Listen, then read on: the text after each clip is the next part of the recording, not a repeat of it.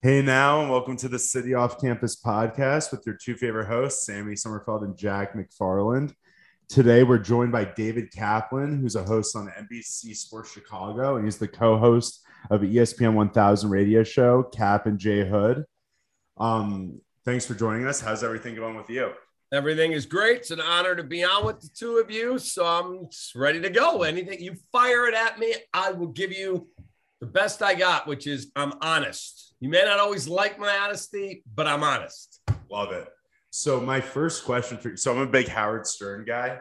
And when I was when I was digging into you a little bit more for the show, I saw you worked for the program director Pig Vomit, who is depicted in the movie. That's true. So my question for you is it an accurate portrayal in Private Parts of when you work for the guy? Like, is the program director that way? And I'm just curious, and if you don't want to talk about it, that's okay too. But I was just so curious. Was he like that? Okay, so I don't like to speak ill of the dead because he's deceased. He had a heart attack at his desk in San Francisco a few years ago. That guy was a freaking nightmare.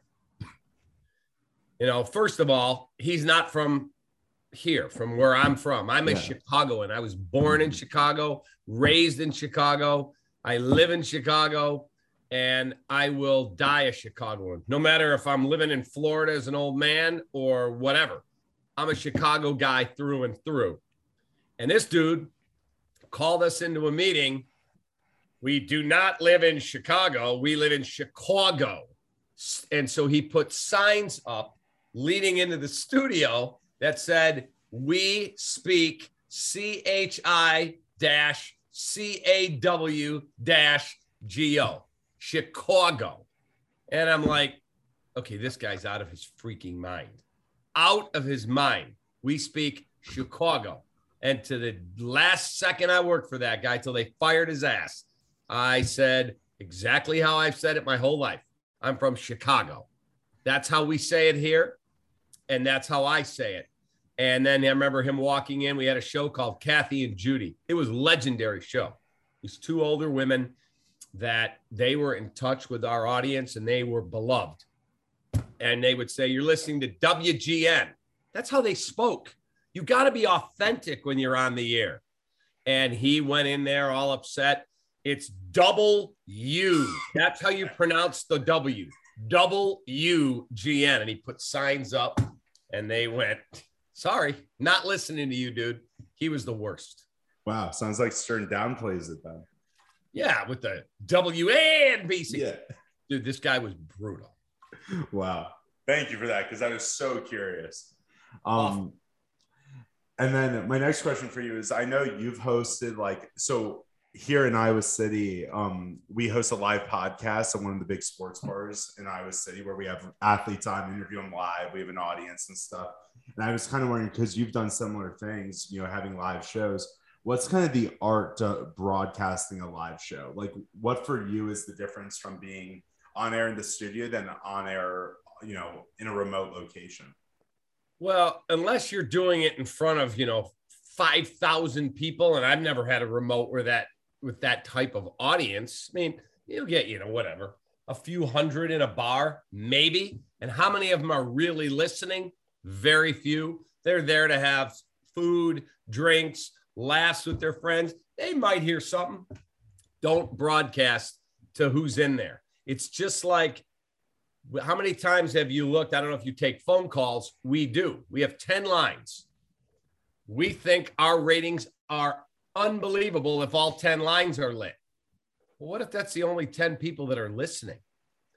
Don't be a slave to the phone calls. Now, they could be a big part of your show, but just understand 1/1 billionth of a percent of people are calling into a radio show.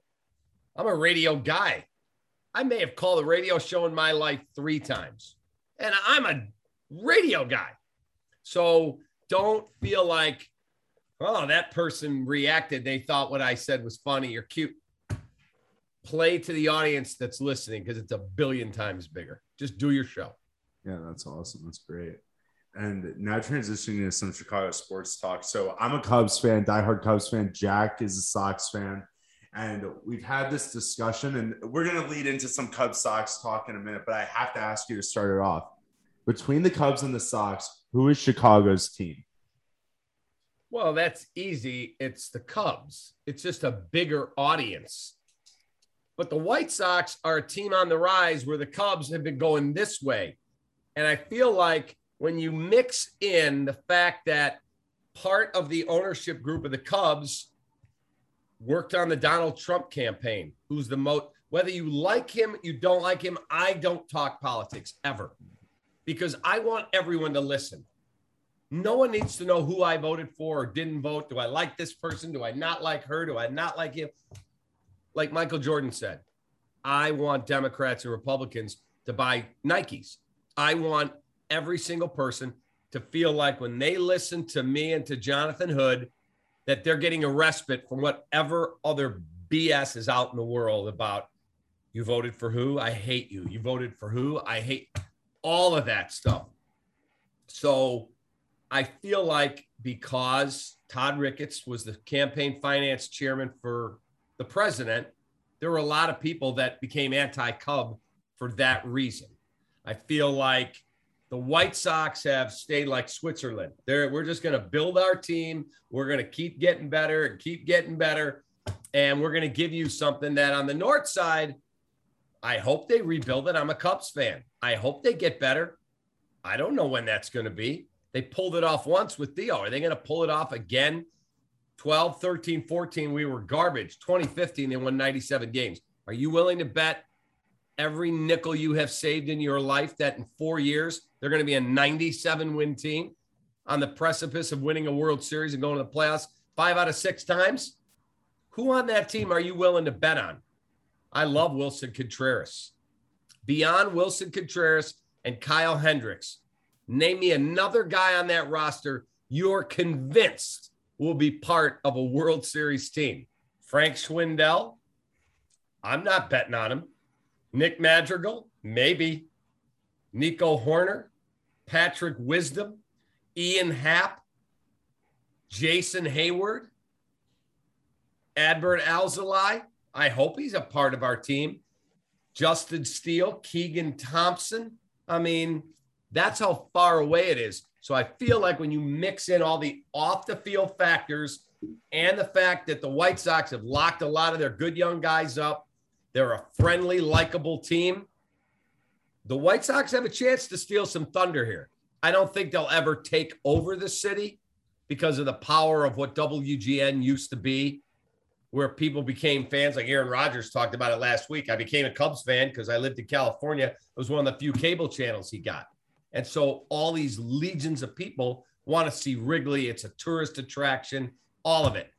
But they better be careful. They better this thing turn around quick. So just to hold on, I have to follow up to that. So there was an incident at I think it was game 4 at Sox Park. I think it was game 4 where John Cusack was approached by White Sox Dave from Barstool. And he approached him about being a fan of both Chicago teams and whether or not there's it's okay for you to root for the Cubs during those prime years. But now that there's nothing to root for, are you allowed to go back and root for the Sox? Now, since we're getting to that crossroad, I feel like in the city, what's your take on that entire situation? So if the Cubs are playing the White Sox, I hope the final score is 900-0 Cubs. I'm a Cubs guy. That's where my heart is. I mean, November 2nd, 2016 is the single greatest night of my sports life. You can have the 85 Bears. It was awesome. 6 Bulls championship, spectacular. I was a season ticket holder to the Blackhawks. I was on the ice doing interviews in Boston in 2013 and in Chicago over Tampa Bay in 2015. It was all awesome. Nothing, all added together, comes close to that night in Cleveland when I'm sitting there and Todd Hollingsworth, my partner, is saying to me, it's 6-3, dude. It's over. We got this. And I turned to him and I said, dude, stop. You were an effing mercenary. You played for 7 teams. You took our money for a year and a half and we traded your ass to Atlanta. You don't know what I'm going through. So just stop. leave me alone and stay away from me until this is over. And he's looking at me like, you're insane. And it wasn't 20 minutes later. I'm standing on our set. We had come out of the ballpark at 6-3. It's the bottom of the 8th. And we have a monitor on our set. And I can see the game, but it's 15 seconds delayed because it goes to the satellite, to the truck, to us. I walk behind our set and I can hear the speakers on the side of Progressive Field. Well, those are in real time. And I hear Tom Hamilton, who's one of the great baseball announcers ever for the Indians, swung on and driven to deep left. And I literally thought I was going to throw up. And then there's the fireworks. The game is tied. And I turn around and Holmes was like, what are you all upset about? I'm like, they just effing tied it. And then 2 seconds later, there's the fireworks. And he looked at me. He's like, oh God, I get it now. I said, you see what I mean? More than any team in professional sports till that night, there were no done deals with the Chicago Cubs. They could be up 500-0 with 2 outs in the 9th, and they could find a way to F this whole thing up. So that's my point. I'm a Cub guy. My heart was beating on that set. I was not the broadcaster that night. I was a fan. But if the Cubs aren't in it, why would I not cheer for the White Sox? It says Chicago on the front of the jersey. My brother, my closest friend in my life, is a diehard Sox fan. One of my best friends is one of their vice presidents. Why would I root against them? I think that's immature, stupid. But if we play them, I hope we beat their ass. Well, you talk about the Cubs rebuild, and the Cubs just hired Carter Hawkins to be the new GM of the team. What do you think of that hire? And what do you think about, he was a guy who developed a lot of pitching in his time in Cleveland. Do you think they kind of take a similar model? And I was also kind of curious, what do you think the Cubs do in free agency going into this winter? Like, what do you think the strategy kind of is? So I don't know Carter as a person. I've never interviewed him. You don't really talk to many assistant general managers. That said, I've called some people I trust in the league. I talked to 2 agents who said, dude, this guy's a star. He's awesome. And he's really good at player development. He's got a lot of processes that he uses.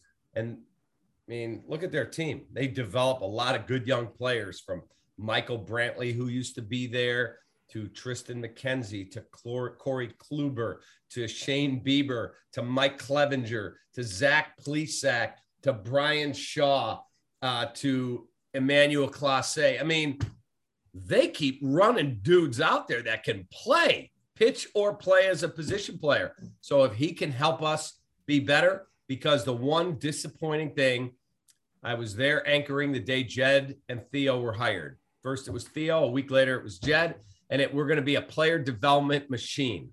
No, we've done an awful job in player development. Awful. Chris Bryant, my dead grandmother, could have drafted. He was 2nd overall. Would you take Kyle Schwarber 4th overall again? Probably not. You ended up non-tendering him. Would you take Albert Almora 6th? No. Would you take Ian Happ 9th? No. And name me one pitcher that you'll hang your hat on that they developed. The answer is 0. Yeah. So I hope he's the right guy. Well, and with that too. So with free agency, do you want to see the Cubs sign back any of these guys that they gave away for nothing, basically, or traded at the deadline? Like, do you want to see a KB come back, a Rizzo, a Schwarber, any of those type of guys come back? This offseason? Okay, so I can answer that a couple ways for you. Like, I did Anthony Rizzo's radio show for 6 years. Every charity event that he did in the Chicago area, I was the MC. Like, we became really, really good friends. I've hung out with this guy. Like, I have a great relationship with Anthony. And so would I like to see him back here? Certainly I would. Selfishly. Do I think they're going to sign these guys back? I absolutely do not. They ripped the Band-Aid off. So why would you then go back and get those guys again? They offered Rizzo $70 million. He did not feel that was enough. I'm not sure he's going to get that kind of money from anybody else. I'm not the biggest Javi Baez fan. I love his swag. I love his it factor, his cool thing. Little kids wearing his jersey. He's on the front of the box for RBI or Major League Baseball, the show, whichever one. Cool. Chris Bryant. Am I giving Chris Bryant 8 years at $30 million a year? I'm not. I'm not convinced he could stay healthy. Very good baseball player. So once they rip the Band-Aid off, I don't think any of those guys are coming back. So over your shoulder, you have the late Tony Esposito's jersey. That's a really sweet jersey, but we have to touch on the Blackhawks because I personally came into this season like all the way bought back in, kind of like just they keep bringing me back somehow. And I can't help but feel just a little like, again, 3 games in, a little worried. How am I supposed to feel right now as a Blackhawks fan? Because I was really looking forward to this year for being that like one last push, that last hurrah. I don't even know how I feel right now. So they've looked horrible to start the season. That's an understatement. Yeah. Right. Now, what is it? 3 games in? Right. And they're 0-2 and 1 overtime loss. Mm-hmm. We got 1 point. They got a really tough game tonight. They're going to play the Islanders. I'm going to eat my dinner and I'm going to watch that game because that's what I do. Mm-hmm. They play Thursday against Vancouver. Sunday, I think they get Detroit. I don't think they win tonight. If you don't beat a mediocre Vancouver team in Chicago on Thursday, I'm telling you that Detroit team is no slouch. They are better than they've been. They keep getting high picks. I think they're not great. They're finally going this way. If you don't find a way to get on solid footing in the next 3 games, you go on the road and you get like Carolina. I'm trying to remember who the next one. You could be staring at like 0-8-1. So am I disappointed? I did not expect a playoff team, but I also did not expect them to look as awful as they've looked.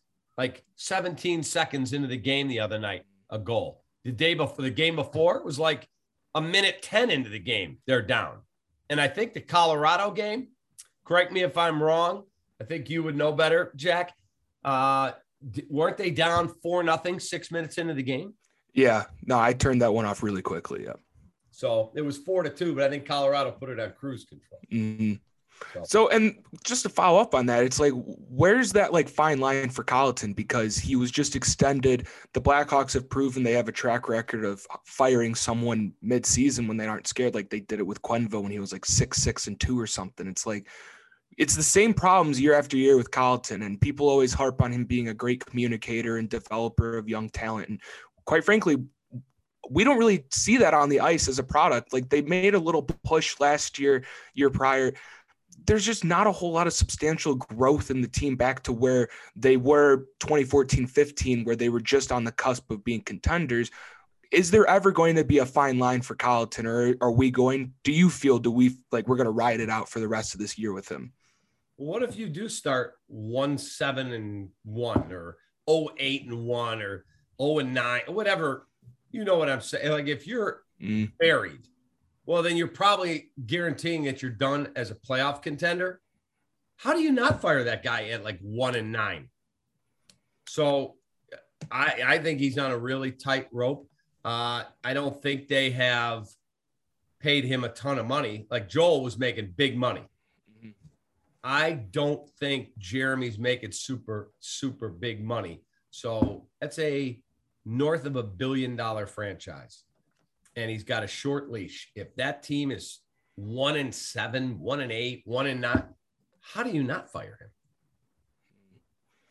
And just like looking kind of little short future, but Kane and Taves, both their contracts are about to be up. Like, what would you like to see them do with them? Would you like to see them do kind of like not the same thing that the Cubs did, but rip off that Band-Aid of that era and move on? Or are they Hawks for life in your eyes? I don't think Jonathan's long for the NHL. I don't. I wouldn't be shocked if he had a solid year and he rode off into the sunset. And maybe he'll play 10 more years. I don't know. For me, Patrick Kane is the greatest American-born hockey player of all time. Patrick Kane is the greatest Blackhawk player of all time. And if he's up for it, he's not ever wearing another sweater. For me. Yeah, I agree. I agree on that. With the Chicago Bears, so I was curious coming out of this Packers loss, kind of where are you at with the Bears personally? And what are your thoughts on Justin Fields these first couple of games? So I like Justin Fields. I was thrilled the night they drafted him. I was on vacation in Naples, and my wife and I. That's where I'm from. Naples, Florida? Yeah. Okay, so we're sitting at Chop City Grill. Oh, of course, yeah. So we're sitting on the street, you know, those tables right up against the building. Yeah. And I have my iPad. My wife is a sports fan like me, and she knows this is what I do. So I set the iPad up against the building, and we've got our food right there. We're eating our appetizers, and my phone rings. And I mean, I don't understand anyone who works in the media who turns their cell phone off. I silence it when I'm on the air, but it's sitting right there. When I go to bed, it's not off. And I've got producers and friends in the business who are like, I don't want to be bothered. Then don't take a job in the effing media. I've had stories break where I get a phone call that Harry Carey's going to die. He collapsed. Can you please get to the station? You're damn right I can get to the station. That's what I do for a living. Or Luol Deng got traded at 1:30 in the morning. I can't get a hold of my producer because he turned his phone off and went to bed. I'm not saying if you're on vacation, you're not entitled to get away. But if you work in the media, you are on call. So I'm sitting in Naples. We're eating dinner.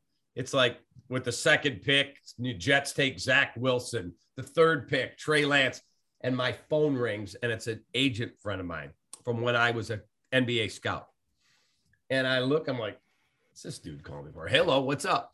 He said, you didn't get this from me. Your boys are trading for Justin Fields. I'm like, excuse me? He said, it depends if Denver or Carolina takes him.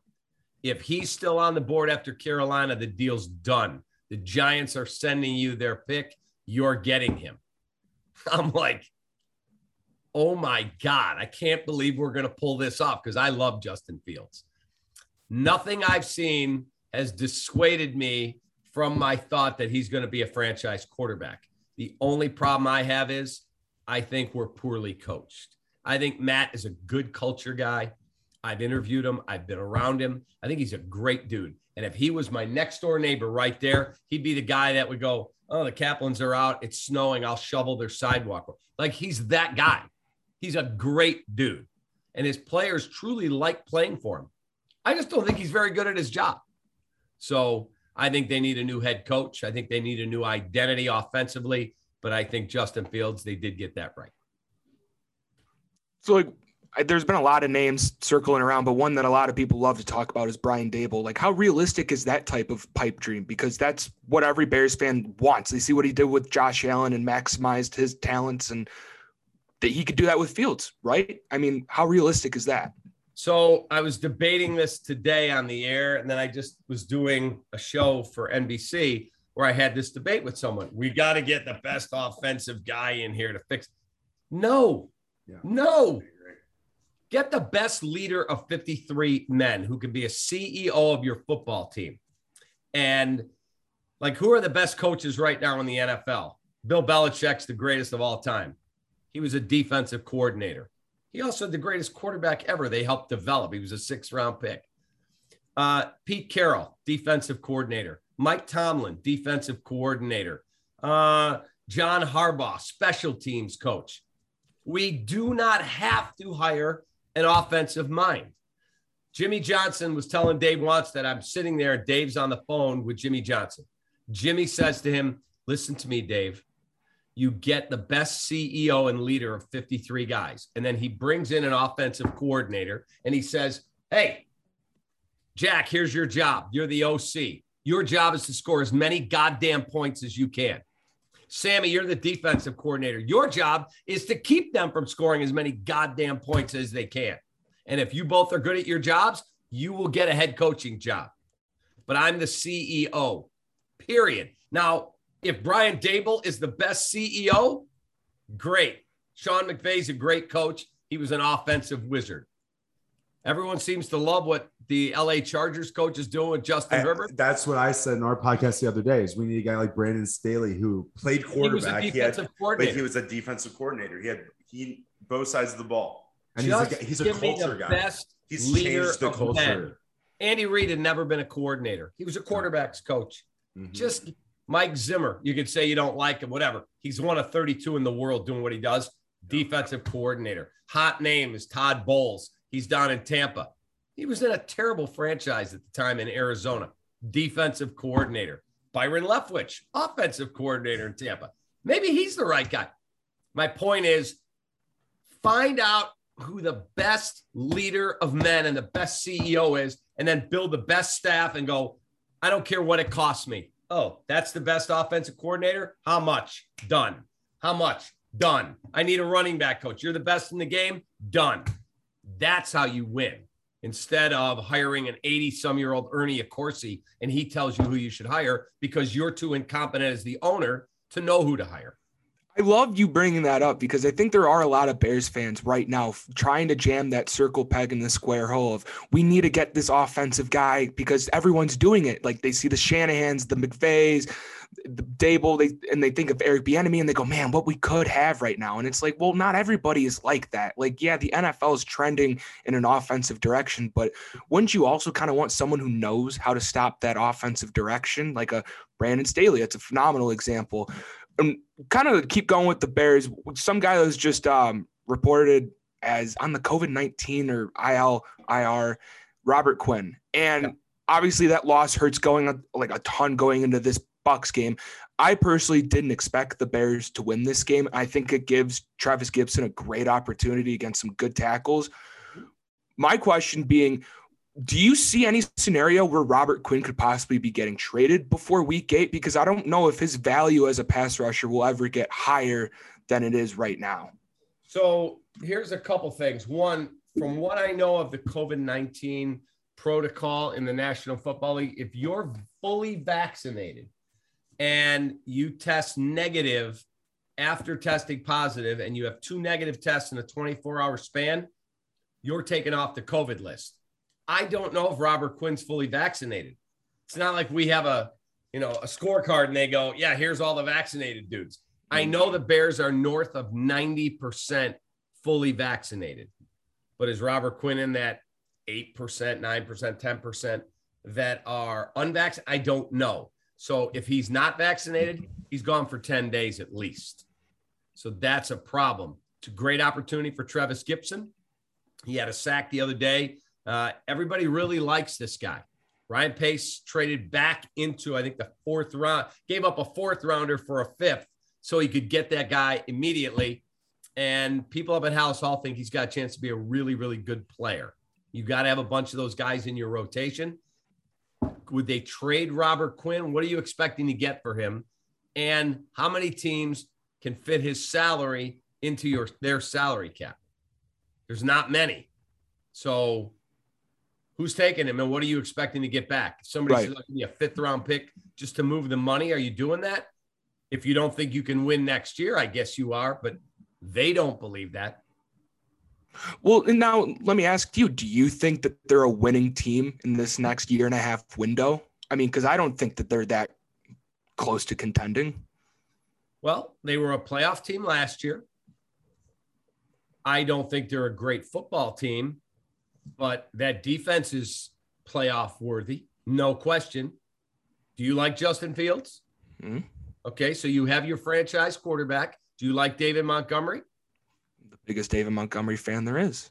Okay, you have your franchise running back. You have Darnell Mooney, really good player. Very good. I think Cole Kmet's a solid player. I don't think he's a star. They're using him a lot more as an inline blocker, but he had 4 catches for 49 yards the other day. That was the best I've seen him look in a long time. So those guys up there, they're not going to tell you they think they're a 5-12 team. They think they can win.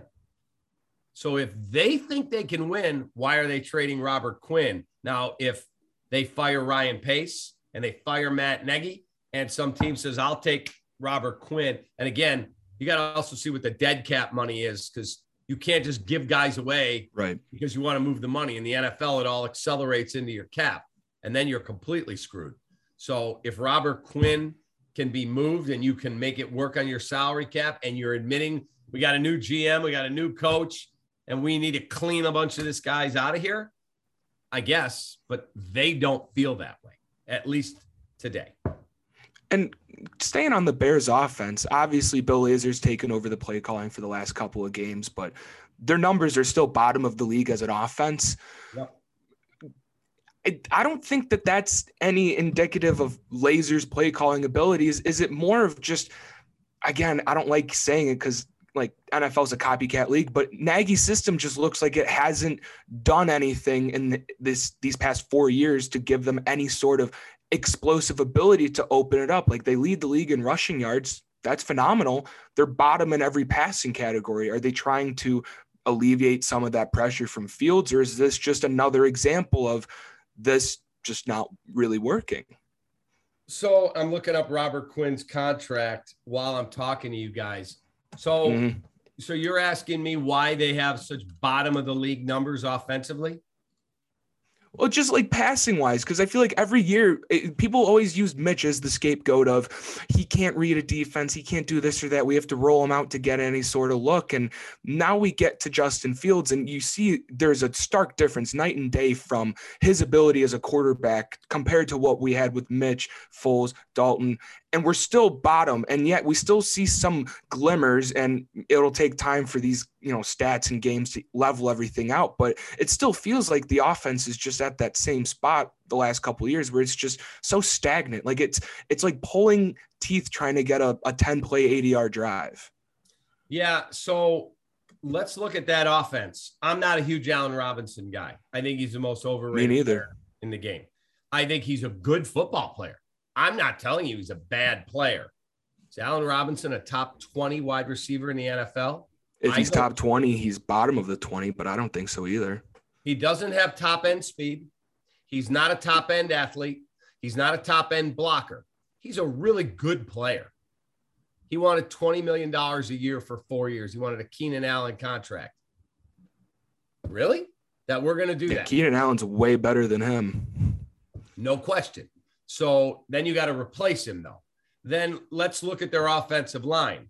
Okay, everyone was stunned. How did we look so bad against the Cleveland Browns? Well, guess what? The dude over there at one of the ends is Myles Garrett. He signed for $130 million. We tried to block him one-on-one with a man who's almost 40 that we got off a fishing boat 12 days before the season started, who's making $1.5 million. I'm surprised. People are surprised. Really? 130 million, $1.5 million, almost age 40. Let's go to the other side. Jermaine Ifedi, first round pick of Seattle, washed out. They got rid of him. We picked him up. He was crappy as a guard. We moved him to right tackle when Bobby Massey got hurt. Even worse. And he actually played better. Go back if you really. I'm not a fan. I've always never been a fan of putting him outside, but really, I did not think so. If you look at the analytics, go look up on Pro Football Focus or any of the others. He actually graded really well as a right tackle, but not like, oh my God, great. He's solid. He made $5 million. The dude he's trying to block one-on-one, his name's Jadeveon Clowney. He was the number 1 pick in the NFL draft, and he makes what, $20-30 million a year? I'm surprised. People are surprised that didn't end well. Our center is undrafted. He's played 1 year in the league. Sam Mustafer. I love him. I think he battles really hard. He's going up that, what's the hyphenated dude's name for Cleveland in the middle? That guy's a beast. I'm surprised. People are surprised that it didn't end well. So we're not good on the offensive line. We don't get a ton of great separation at tight end. And our wide receivers, Darnell Mooney's like a really, really good 3, trending to maybe a number 2. Please don't tell me a 5'11" guy is our number 1 guy. He's just not Tyreek Hill. He's not. So my point to you is, got a nice running back, a developing quarterback, a meh offensive line. We're just not that good offensively. And Matt's not a very good coach. Right. And I looked up Robert Quinn's cap after we have a potential out after this year for 12 million dead cap. But if we traded him right now, 24 million people want if we traded him right now, it would be 24, which quite frankly, I don't think that's very feasible. But I just brought it up because I don't think any Bears fans expected him to look this good. And I I personally just came into this year with pessimistic expectations for the team. Like I thought it was like a 6 or 7 win team. A lot of people see a 3-3, 3-2 record and they get all, high and mighty and excited. And then that Packer game, like death taxes, Packers beating us down. It'll take until like the next Lions game for Bears fans to actually feel optimistic, because the next 4 or 5 games for these Bears are going to be telling for how good they actually are. Yeah, I'm not expecting this to be a playoff team. But again, you don't know who you're playing. It's not who you play, it's when you play them. What if you found out? I mean, I don't think they're beating Tampa. So let's say that they're 3-4 then. Well, what if you find out the 3 starters for the 49ers went down and they're coming here?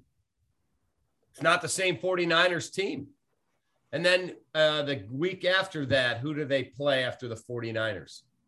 They've got Detroit. No, Detroit's Thanksgiving. Whoever it is, they've got. And then they've got Pittsburgh on Monday Night Football.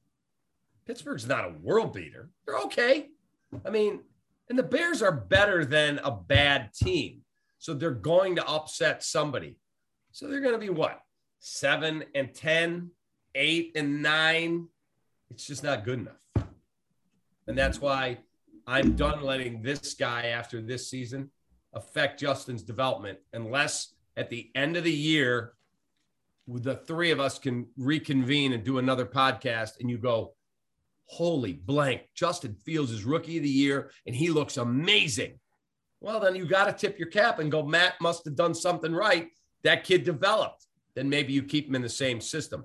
But barring that miracle happening, yeah, hard pass for me. A couple of final questions I have for you. One of them is, with the Chicago Bulls, NBA season starts tonight.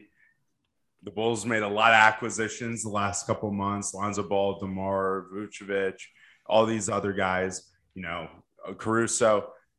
What do you think of the Bulls team, the makeup that they have, and what's kind of the floor and what's kind of the ceiling for this team, in your opinion?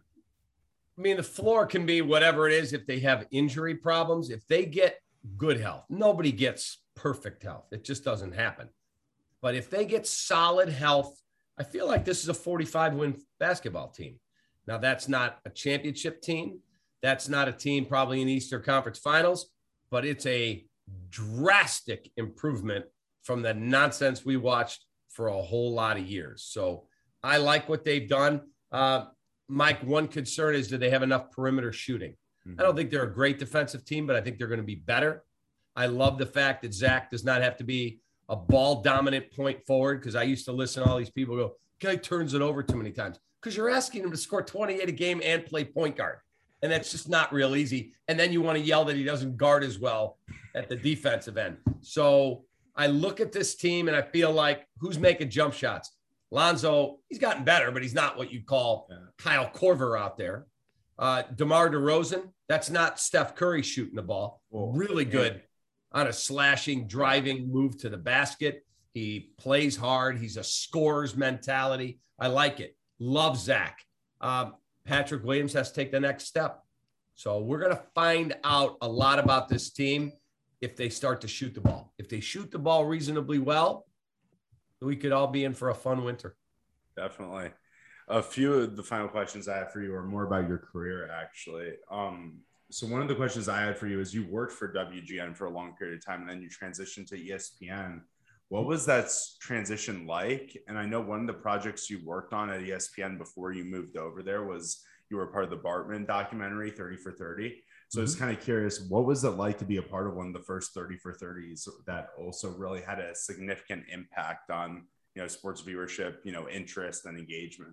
So moving from, I was at AM 1000. It wasn't ESPN 1000 yet. It was AM 1000, 1993 to 1995. And then I was at Cubs convention. My partner on college basketball for ESPN was Tom Brenneman. And I went over to see Tommy at Cubs convention, and I covered the Cubs. So there was a media social, and this very nice lady walks up. Tom, I'm sorry to interrupt you. I know you're talking to your friend. Could I see you? He said, yeah, first say hi to my friend, David Kaplan. She's like, oh, David, T's still the sort. I'm the program director at WGN Radio. I'm a fan of your show. I was doing middays at the time. I started doing overnights, and then I moved to middays, 1 to 3. And I said, oh, thanks for listening. She goes, by the way, what's your status? I go, what does that mean? Are you under contract? I said, no, I don't have a contract. I just work without one. Well, Chuck Swirsky just resigned. He's moving to Michigan to be the voice of the University of Michigan on WJR in Detroit. Would you be interested in this job? I said, yeah, absolutely, I would. It's WGN radio. So I'd be leaving sports talk to be a sports update guy and then host a sports talk show on the weekends and then do Cubs pre and post game and Bears pre and post. Back then they had the Bears games. Now they're on BBM. So I interview with her the next week, and then 6 weeks go by and I pick up the paper, and Robert Feeder, you all know who Robert is, the media critic. Well, he had a column in the Sun-Times back then. Yeah. You get the newspaper. You guys know what a newspaper is? What? A little I bit. use Twitter. Yeah, exactly. So I pick up the Sun-Times and I look, and there's Robert Feeder's column, and the headline says, WGN hires new sportscaster. Well, it's obviously not me, because I would already know it wouldn't be in the newspaper. It isn't 30 seconds. Phone rings. Hello, David, Tisa Lasorte, WGN Radio. Hey, Tisa. She said, did you see the paper today? I did. I said, I'm disappointed I found out in the paper, but best of luck to you. She said, it's not true. I didn't hire that guy. Really? She said, you're still in it. It's down to 2 people, that guy and you. Can you come in and meet with me and my boss, the GM, tomorrow? Yes. I go in, interview, feel again like I killed it, leave. And I get a call like 8-9 days later on a Tuesday night. Phone rings. I had a car phone back then. This is 1995. I hit the button. I think it's my first wife. I'm now remarried for a long, long time. And I go, yo, think it's like 6:30 at night. She wants me to pick up dinner or something at the store. Yo. And I hear, yo, is that a professional way to answer the phone? Who is this? This is Tisa Lasorte from WGN Radio. She starts laughing. I'm ready to talk if you're still interested. Can you meet next week? I said, I cannot. What do you mean? They put a contract. They found out that I interviewed. They put a contract in front of me, and I have a deadline of 3:00 tomorrow to sign it or I'm fired. She said, they're not going to fire you. It's a strategy. I said, well, I can just tell you, I have a meeting at 3:00 and they're going to demand I sign this contract. She said, hang on a minute. She calls me back, says, Art, I moved my meeting. Meet me at 9 a.m. at WGN. I walk in. She hands me a piece of paper. It's an offer of a 3-year deal. None of it is guaranteed. I'm an at-will employee, but I'm locked to them. So don't forget, if you ever sign a contract, it better protect you as much as them. Why would I tie myself to them, but they can get rid of me when a moment's notice? I said, Tisa, I can't sign that. You're asking me to leave a job that's offering me a 3-year deal, and you're not going to give me any guarantee? Give me 1 year to prove myself. She offered me $59,000, 61, and 63. 3-year deal. 59, 61, 63. I said, you give me 61, 63, 65, guarantee the first year, and you got a deal. Hold on. She walks out, talks to her GM, comes back. She goes, okay, here's the deal. I'll give you what you want, all of it.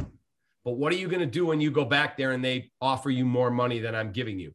I'm not going to play that game. I said, Tisa, you're going to find out dealing with me. My word is my bond. If you give me that, I will shake your hand and I will tell you I'm in. And they could literally offer me $1 million and I would not go back on my word. She said, okay, you have a deal. Bam. The next morning, I'm in Milwaukee doing what's now Conference USA. It used to be called the Great Midwest with Brenneman. We're doing the conference tournament in March Madness. We got 4 games that day. 6 a.m., my phone rings. It's my program director at AM 1000. He's livid because I had gone that after I left TISA, I told him, hey, I'm resigning, giving you my 2 weeks. I'm going to GN. Don't tell anyone. We don't want it out there yet, blah, blah, blah. Well, GN released it. They told Robert Feeder, and it's in the paper. I answer the phone. This guy, Greg, is screaming at me. God damn you. What are you doing? But furious. And he hangs up. Phone rings back. It's his attorney. Hey, did you sign with them yet? No, I didn't sign a contract. Gave him my word. Okay, we'll give you 10,000 more than they're offering you. Tell me the number. I said, I can't do that. We'll give you 20,000 more. I can't do that. I gave this lady my word. Okay, I don't know what you're making, but we'll give you $100,000 and another 10 to host the Phil Jackson show. All right, and there the Bulls are everything, and they're on that station. I said to this guy, Barry, that's really flattering, and that's a lot more money than I'm being offered. I gave this lady my word. If you had offered me this 2 days ago, I would have taken it. You didn't. I'm sorry. I can't take it. He goes, you're out of your mind. I hang up. I call her. She goes, what'd they offer you? I said, $100,000. She's like, what? And you are staying with us? I said, I gave you my word. Do you know that here we are now, 26 years later? She lives in Aruba. She and I are still like this. I went to Aruba on vacation with my wife. She drove an hour to meet us to have a drink with me. We're best of friends. And she's like, I cannot believe you were a man of your word. I gave you my word. And you know that 6 months later, AM 1000 gave up all sports. I'd have lost my job. They got rid of the contracts, the whole deal. Karma. You give someone your word, and I live by one motto. I'm all in. If I give you my word, I'm there. Done. I'm in. It's right there on my arm. Live life all in. If I'm going to be your friend, I'm your friend through thick and thin till you screw me over. If you're disloyal, I'm done with you. All in. And so I stayed there almost 22 years, and then got this great opportunity to go host middays at AM 1000, ESPN 1000. And then Mike Thomas came in as our station market manager 2 years ago. He just left. I love that dude. And he gave Hoodie and I mornings. And that was my dream, to do morning drive. And I hope it's the last place I ever work. That's awesome. And so with that, doing morning drive, what's kind of your morning routine? And you have these long days where you do multiple podcasts, you do different shows, you cover different Chicago sports. How do you stay positive and energized throughout every day? How do you just keep going? Okay, so I'm just that dude who's like the Energizer bunny, right there. That's what time my phone is set every day, 3:46 a.m. What time do you go to bed? Tonight I want to watch the Blackhawks game. It'll end 9:30. I'll probably be in bed watching the last 12 minutes of the game. But last night was Monday Night Football. I stayed up and watched the end because I had a bet on the freaking Buffalo Bills in a pool I'm in. And I was in bed and my eyes are closing. And there are other nights I fall asleep and it's 8 o'clock. So that's my routine. I get up, I shower, I have coffee. I drive downtown with my coffee mug with me. I do the show. I come run a few errands. I come home. I've cut all my commercials for the next day. I work out. I have lunch with my son. I do my TV, my NBC Sports Cubs podcast, which I'm going to do as soon as I'm done with you guys. We're going to tape another one. And I have a home studio. I get all my work done, make dinner for my wife. Tomorrow's her birthday. We got one of our kids and my grandson here. And that's me. That's my life. I'm not a huge runaround guy. I love what I do. I feel like I don't work a job. If you can get somebody to pay you enough that you can live the lifestyle you want, I don't care if that's being an Uber driver. If you feel like, man, what moves me is being an Uber driver, God bless you. Just be the best goddamn Uber driver in the world. And for me, it was being a sportscaster. And so I feel like I told this to the president of our company. I feel like my job is to make them as much money as I can every single day, whether that's meet with an advertiser, do a great job on my commercial reads, find a sponsor who wants to come aboard, turn them over to sales. And then my second job is to get some of that money out of their pocket. I got that from Stephen A. Stephen A said it. I went, he's exactly right. So that's where I am in terms of my daily routine. Work out every day and just try and have a process that I enjoy. So kind of going off of that, my final question for you is, we're seniors in college. We're going to be looking to work in sports media, sports business, whatever we're kind of interested in, what opportunities open up. And there are lots of other people our age or young professionals who aspire to work in this business. what's kind of some advice you'd give in terms of getting started into sports media? I know you started off as a scout and then kind of, led your way into sportscasting. Can you first of all, be you. How many guys come out of Newhouse at Syracuse and Missouri and Medill and Iowa, and they all sound the same? And that doesn't mean they're not good. But there's one Ian Eagle. There's one Gus Johnson. Be you. Don't ever personally attack. Don't come on the air and go, oh, that guy sucks because he's that. No, he made the NFL. He's actually a very talented player. He may not be good enough. Why? Why is he not good enough? Just don't, like, if a guy goes 0 for 4 in a baseball game and I go, Rizzo killed us last night, 0 for 4 and left 8 runners on base. He can't argue with me. He was 0 for 4. He left 8 runners. But if I come on and go, he sucks because he's probably out with his girlfriend. That's just not how you handle yourself. You be fair, be direct, be yourself, be opinionated. Because if you can't be the guy on the air and go, yeah, you're right. And then someone says that, no, you're right. Find your opinion, research your opinion. And then I don't care if everyone is against you, because I've been in that seat where I'm battling with whoever, Sylvie or Hoodie or any of those guys. This guy's an idiot. Guess what? I stick to my guns. That's it. It may not end well. Mitch Trubisky ended up being bad. I have to wear that, but that's where it is. Be you. That's a Matt Nagyism. I had it way before him. Be you. Be yourself. Be Jack. Be Sammy. And then understand you're going to get a lot of doors slammed in your face.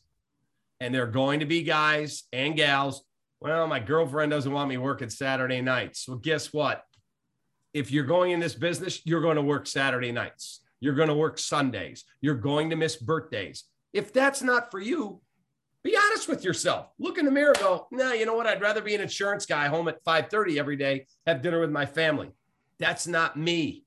I married my second wife. We've been married for almost 18 years. We have a family. We have 4 kids. It's great. But she understands me. I understand her. She's the marketing director of Lou Malnati's, and she works incredibly hard. There are weekends she's at the stores or at her office, or there's an event going. Who you marry will be the biggest decision you'll ever make. And then when you get a door slammed in your face, don't go, yeah, nobody wants me. Good. That's fuel to the next door gets slammed. That's more fuel. They keep throwing those logs on a fire. That door opens that much. You kick that son of a bitch in, and you're the first guy there. You're the last guy to leave. And they're like, boy, that's Sammy, that Jack, they're indispensable. I can't do without those guys. That's how you get ahead. You outwork people. So last question, Cap, we can't thank you enough for coming on and taking the time. We've talked a lot about your career, everything Chicago sports, but what's been the most rewarding experience you've had in your life so far working in this industry? In the industry, going back to November 2nd, when the Cubs won it in 2016, I never thought I'd see it. And I remember saying to Theo, dude, I'm not getting any younger, man. He goes, want me to be honest? Yeah. You should drop 15 pounds, eat healthy, make sure you work out, and we're working on it for you. And the day of Game 7, I ran into Theo at Starbucks in the team hotel. Hey, Theo, what's up? He said, check your phone. I'm like, check my phone. He goes, I saw you from across the lobby. He walks away. I look on my phone. It says, hey, Cap, enjoy tonight. We've got this. That's 6 hours before Game 7. So I'm like, and he saw me later. He goes, I was thinking of you, man. Enjoy it. So that's by far the coolest moment of my career, without a doubt. Yeah, I don't think you could top that with anything else. I mean, I don't know if, this is coming from a White Sox fan. I don't know if we'll ever see another Cubs World Series. I mean, seriously, we don't know what the precedent is for them to come back and do it again. So we don't know. Tomorrow's promise to no one. Cherish every day you have. And I would tell you, there's a book you should read. Tom Brady said it changed his life. When he said that, I went and ordered it on Amazon. It's one night. It's that thin. It's called, I have it somewhere around here. It's called The 4 Agreements. Oh, I've read that book. It's amazing. Yep. And so there's a line in there which is tattooed on my arm. It's right there. It says, tune out the mitote. The ancient Toltec said, there's 1,000 voices in your head. Jack, what do you mean you're going to chase your dream to be a sportscaster? You got to get a real job and get a girl and settle. No. Jack should follow his dreams only if you're willing to be all in to chase your dream. If you're going to half-ass it, don't waste anybody's time. Sammy, what do you mean? You want to do what? Oh, no, you shouldn't be with that person, or you shouldn't be friends with that dude. You be you and tune out all the bullshit in your head, because 99.9% of the people are jealous of you. They don't want you to succeed. They do not. Your parents do. Your truly closest friend that wants you to succeed, count yourself very lucky, because most people don't. Do not let them influence you. If this is what you want to do, go get it. You can do it. I'm ready to run through a brick wall. Cap, we can't thank you enough for taking the time. And like always, guys, not the same time, same place. We'll see you guys later.